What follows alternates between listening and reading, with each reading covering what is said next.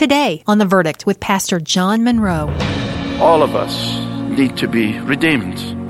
Left to ourselves, all of us set our sails in the wrong direction, don't we?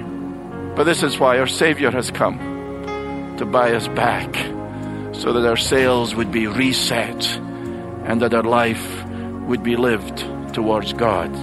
Are you redeemed? Welcome to The Verdict, featuring the Bible teaching of Pastor John Munro. Life can get complicated.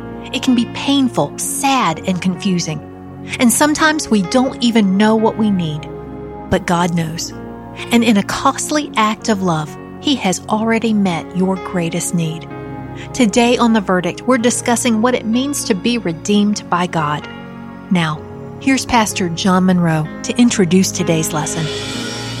Today we come to the final chapter of Ruth. So much has happened.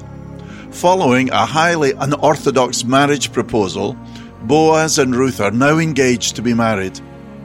But before Boaz can marry Ruth, certain steps must be taken according to the customs of the day. As we learn about the details of this ancient transaction, we will learn of the important subject of redemption. And in Boaz we see a foreshadowing of the greatest of all redeemers, our Lord Jesus Christ, who redeems us from the bondage of sin and darkness. Now, when I originally preached this message, we asked our middle school students to read this entire passage. But for our program today, I've asked Michelle to read these verses. So, if you have your Bibles, turn to the book of Ruth, chapter 4. Now Boaz had gone up to the gate and sat down there. And behold, the Redeemer of whom Boaz had spoken came by. So Boaz said, "Turn aside, friend, sit down here." And he turned aside and sat down. And he took 10 men of the elders of the city and said, "Sit down here." So they sat down. Then he said to the Redeemer, "Naomi, who has come back from the country of Moab, is selling the parcel of land that belonged to our relative Elimelech. So I thought I would tell you of it and say, buy it in the presence of those sitting here and in the presence of the elders of my people. If you will redeem it, redeem it. But if you will not, tell me, that I may know, for there is no one besides you to redeem it, and I come after you." And he said, "I will redeem it." Then Boaz said, "The day you buy the field from the hand of Naomi, you also acquire Ruth the Moabite, the widow of the dead, in order to perpetuate the name of the dead in his inheritance." Then the Redeemer said, "I cannot redeem it for myself, lest I impair my own inheritance. Take my right of redemption yourself, for I cannot redeem it." Now this was the custom in former times in Israel concerning redeeming and exchanging. To confirm a transaction, the one drew off his sandal and gave it to the other, and this was the manner of attesting in Israel. So when the Redeemer said to Boaz, "Buy it for yourself," he drew off his sandal. Then Boaz said to the elders and all the people, "You are witnesses this day that I have bought from the hand of Naomi all that belonged to Elimelech, and all that belonged to Chilion and to Mahlon.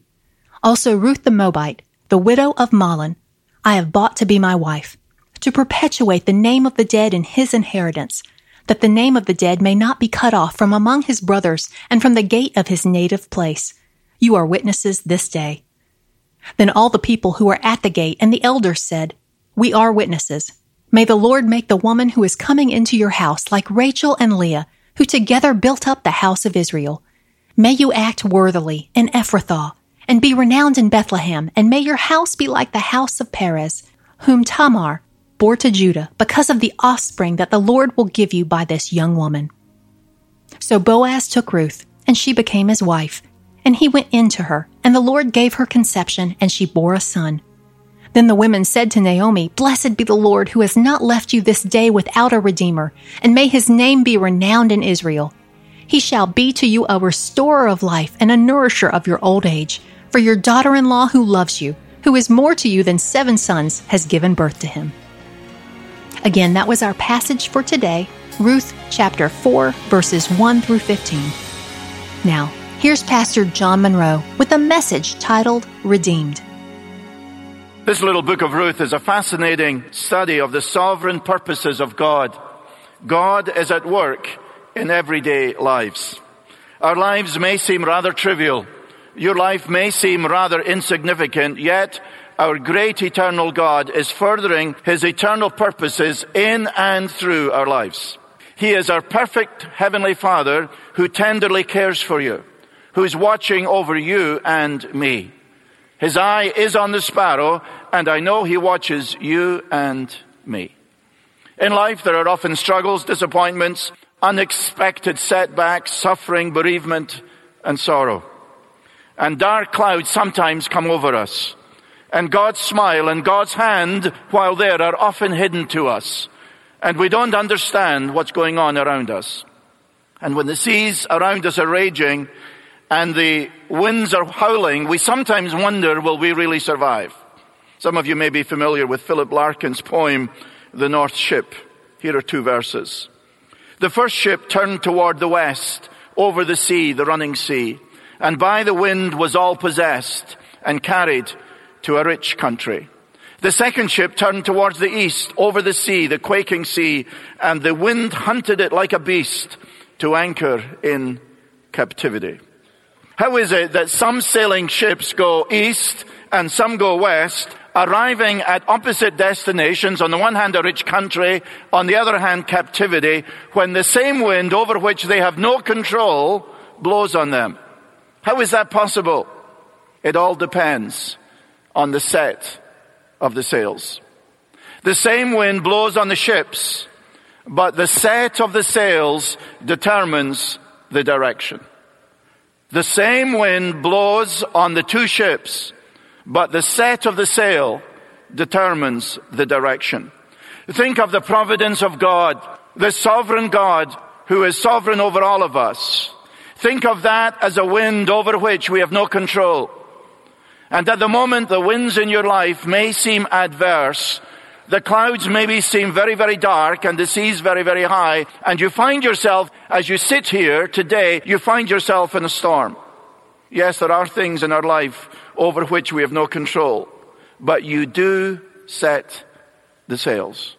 In difficult times, you can either run from God or, like Ruth and Naomi, run to God.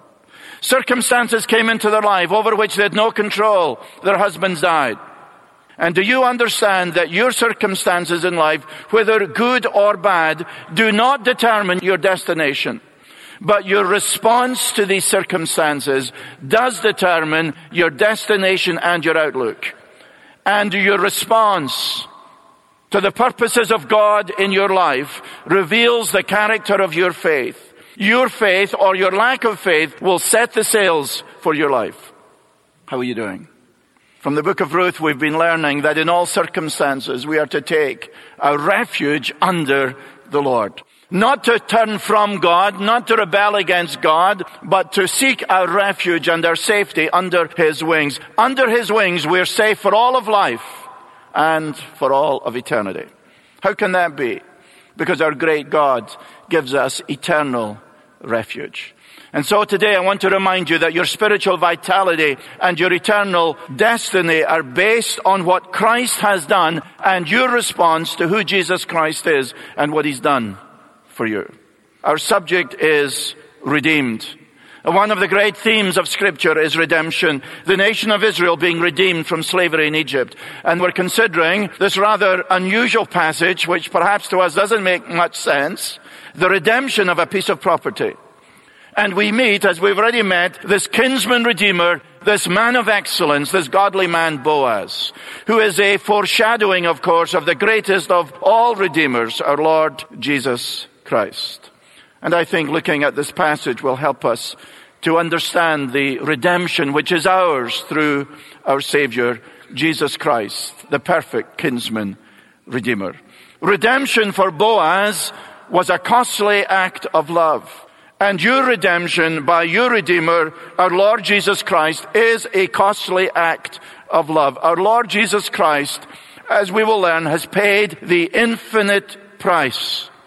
And an understanding of these truths will help us to set our sails in life as we seek to find our shelter under His wings. And when the storms of life blow into your life, as inevitably they will, may your sails always be set in the right direction.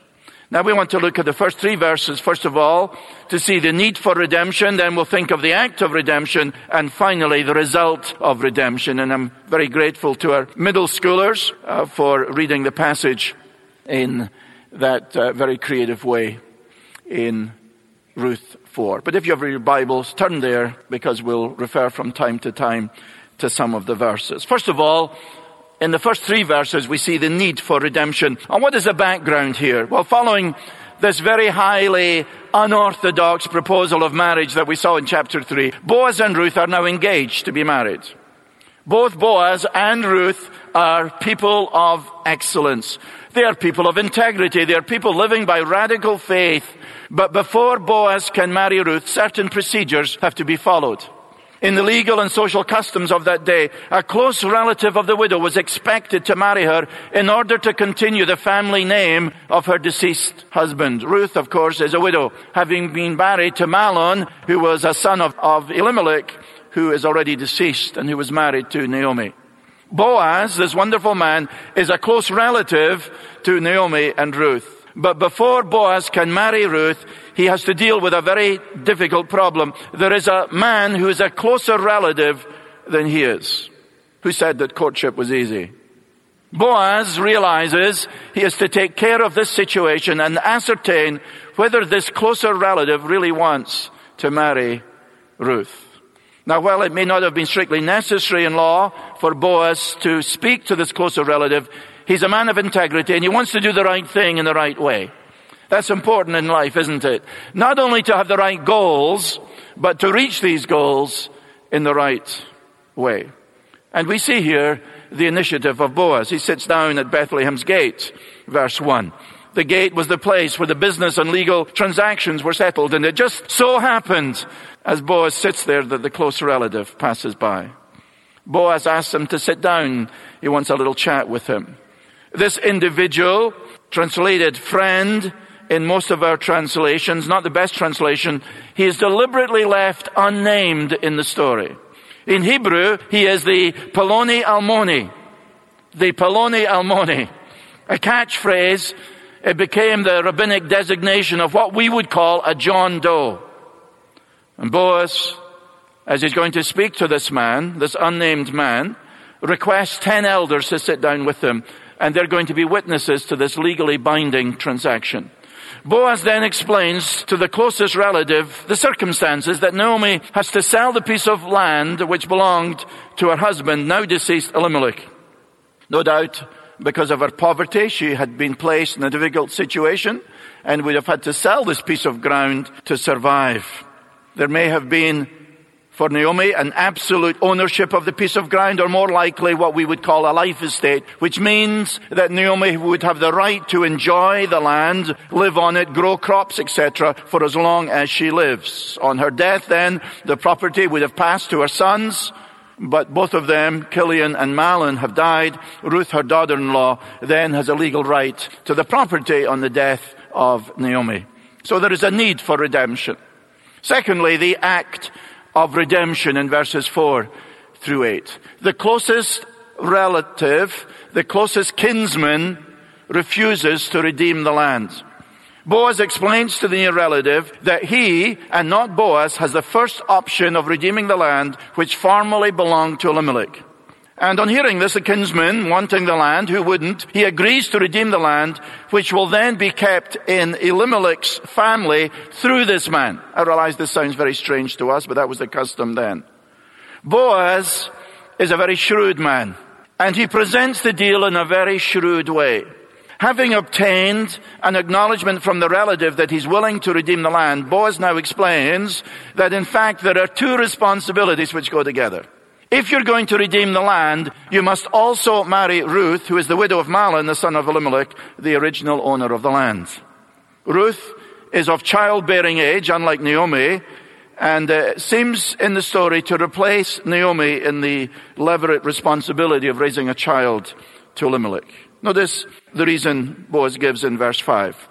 On the day you buy the field, from the hand of Naomi, you must also acquire Ruth the Moabitess, the widow of the deceased, in order, here's the reason, to raise up the name of the deceased on his inheritance.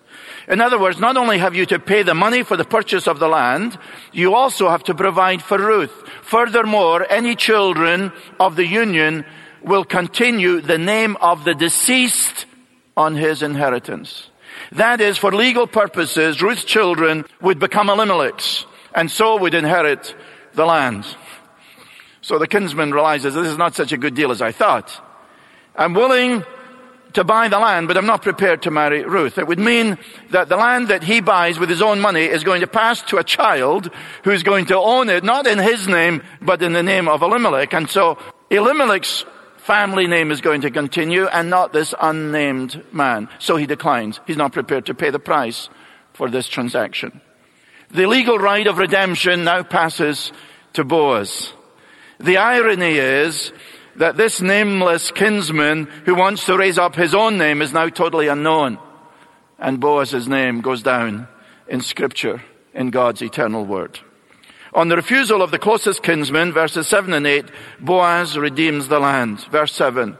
Now this was the custom in former times in Israel concerning the redemption and the exchange of land to confirm any matter. A man removed his sandal and gave it to another, and this was the manner of attestation in Israel. So the closest relative said to Boaz, buy it for yourself. And he removed his sandal. The love of Boaz for Ruth is seen in the way in which he engineers these transactions. He follows the right procedures. He does the right thing at the right time. All of the witnesses are lined up. It now just remains for the matter to be formalized. Instead of signing the deed with a John Hancock signature, the custom then was to remove a sandal. The custom of taking off a sandal and passing it to the new owner of the property, while strange to us, probably arose from the concept of walking on the promised land and taking possession of it. Remember Joshua 1:3. Every place that the sole of your foot will tread upon, I have given you. So the shoe symbolized a transfer of the right of property to Boaz. The redemption now takes place. Boaz will own Elimelech's land, and he's going to raise an heir for Elimelech.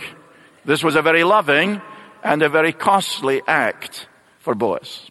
Number one, the need for redemption. Number two, the act of redemption. Number three, the result of redemption. Boaz not only redeems the land, but he marries Ruth. Before all of the witnesses and elders, Boaz declares that he has redeemed all of the land that belonged to Elimelech and his two sons, Chilion and Mahlon. He has bought this, do you notice, in verse 9, from the hand of Naomi. I have bought from the land of Naomi all that belonged to Elimelech and all that belonged to Chilion and Mahlon. He's done this in the name, not in his own name, but in the name of the deceased, Elimelech, so that Elimelech's name and family would not be cut off. Here is a love story with a difference. Here is a destitute widow. Don't lose sight of the big picture. A destitute widow, a Moabitess at that, a former pagan, travels all of the way from Moab to Bethlehem. And she arrives with absolutely nothing. But God in His grace and God in His love is providing for her. She is going to marry not only a godly man, she's going to marry a wealthy man, Boaz. What an amazing testimony to the grace of God in the life of an ordinary woman who seeks her refuge under the wings of the Lord and who steps out into the unknown and who lives by radical faith. We learned as we studied this in chapter 1 that God always blesses the life of radical faith. If you are a person of faith, that is risky, that is difficult. We have our fears, we have our apprehensions, and God is calling us to do something, and God is asking you to act in a very difficult circumstance to do the right thing. And perhaps your husband, your wife, your parent, your boss, or someone has acted very wrongly, perhaps very sinfully, and you're wondering, how should I respond? Always respond by faith. Always set your sail. The wind is blowing. You're afraid and you don't know what's going to happen. Set your sail. Have your trust in the Lord, and He will bless you. And Boaz and Ruth here receive the Lord's blessing, as we see in verses 11 and 12. The blessing from the Lord follows. It's pronounced by the elders and everyone who is part of this legal court. The blessing is threefold if you look at verses 11 and 12. The first blessing, may Ruth have many descendants. She's a widow. She's childless. We are witnesses. Verse 11, may the Lord make the woman who is coming into your home, i.e. Ruth, like Rachel and Leah, both of whom built the house of Israel. It's significant that Rachel and Leah, remember these were the wives of Jacob, the great patriarch, are mentioned. Both Rachel and Leah, like Ruth, had entered the land of Israel from foreign nations. From Leah were born Reuben, Simeon, Levi, Judah, Issachar, and Zebulun. On the other hand, Joseph and Benjamin, the youngest two of Jacob's sons, were born from Rachel, the woman who he loved. Rachel, who, like Ruth, was barren for many, many years before Joseph was born. And Rachel, referred to here, was buried near Bethlehem. A blessing on Ruth. May many descendants come from you. The second part of the blessing is the end of verse 11. And may you, Boaz, achieve wealth in Ephratah and become famous in Bethlehem. The second blessing is that Boaz becomes enriched through the marriage and the offspring. He's already wealthy, but through his marriage with Ruth, this poor Moabitess, he's going to be even more blessed. God is no man's debtor. The third blessing, verse 12, is on their family. Moreover, may your house be like the house of Perez, whom Tamar bore to Judah, through the offspring which the Lord shall give you by this young woman. Tamar, if you remember and know your Bible in Genesis, Tamar, like Ruth, was another foreigner, and yet bore a son to Judah, one of the sons of Israel, called Perez, who in fact is one of Boaz's ancestors. The threefold blessing. And now the first part of verse 13. Boaz marries Ruth. So Boaz took Ruth, and she became his wife, and he went in to her. You're listening to The Verdict with Pastor John Munro. Today's message is titled Redeemed, and we'll continue with part 2 when we come back tomorrow. In the meantime, feel free to visit our website at theverdict.org. There you'll see that we have a special listening guide now available for our current study in Ruth. In this printable workbook that John has put together, you'll be able to follow along with the key points and real-life application of every lesson we cover in the book of Ruth. So request your free copy of the Ruth Listening Guide today by visiting us online at theverdict.org. Here at The Verdict, we're committed to sharing and teaching biblical truth on a daily basis. We invite you to be a part of this gospel work by supporting our ministry with a financial gift of any amount. When you give, you help make these programs possible in your community or around the world. So please give online at theverdict.org or call us at 833-551-2231. You can also send a check through the mail. Just address your envelope to The Verdict, care of Calvary Church, 5801 Pineville Matthews Road, Charlotte, North Carolina, 28226. And this weekend, you're invited to join us for Sunday morning worship here at Calvary Church, home of The Verdict. If you can't visit in person, you can still join us remotely through our live stream online. Details at theverdict.org. Now, here's Pastor John Munro with today's closing remarks. Well, what's your verdict? Isn't this a beautiful picture of redemption? This act by Boaz reminds us that redemption is a costly act of love. How wonderful to know that our Lord Jesus Christ has redeemed us with His own blood. We now belong to Jesus, and He also watches over us in every circumstance of life. What started out as a seemingly impossible life for Ruth has been transformed into a life of grace and of blessings which overflow to others. Next time we'll learn more of the wonder of redemption. Thanks for joining us today on The Verdict. I'm Michelle Davies. Today's program with Pastor John Munro was produced and sponsored by Calvary Church in Charlotte, North Carolina.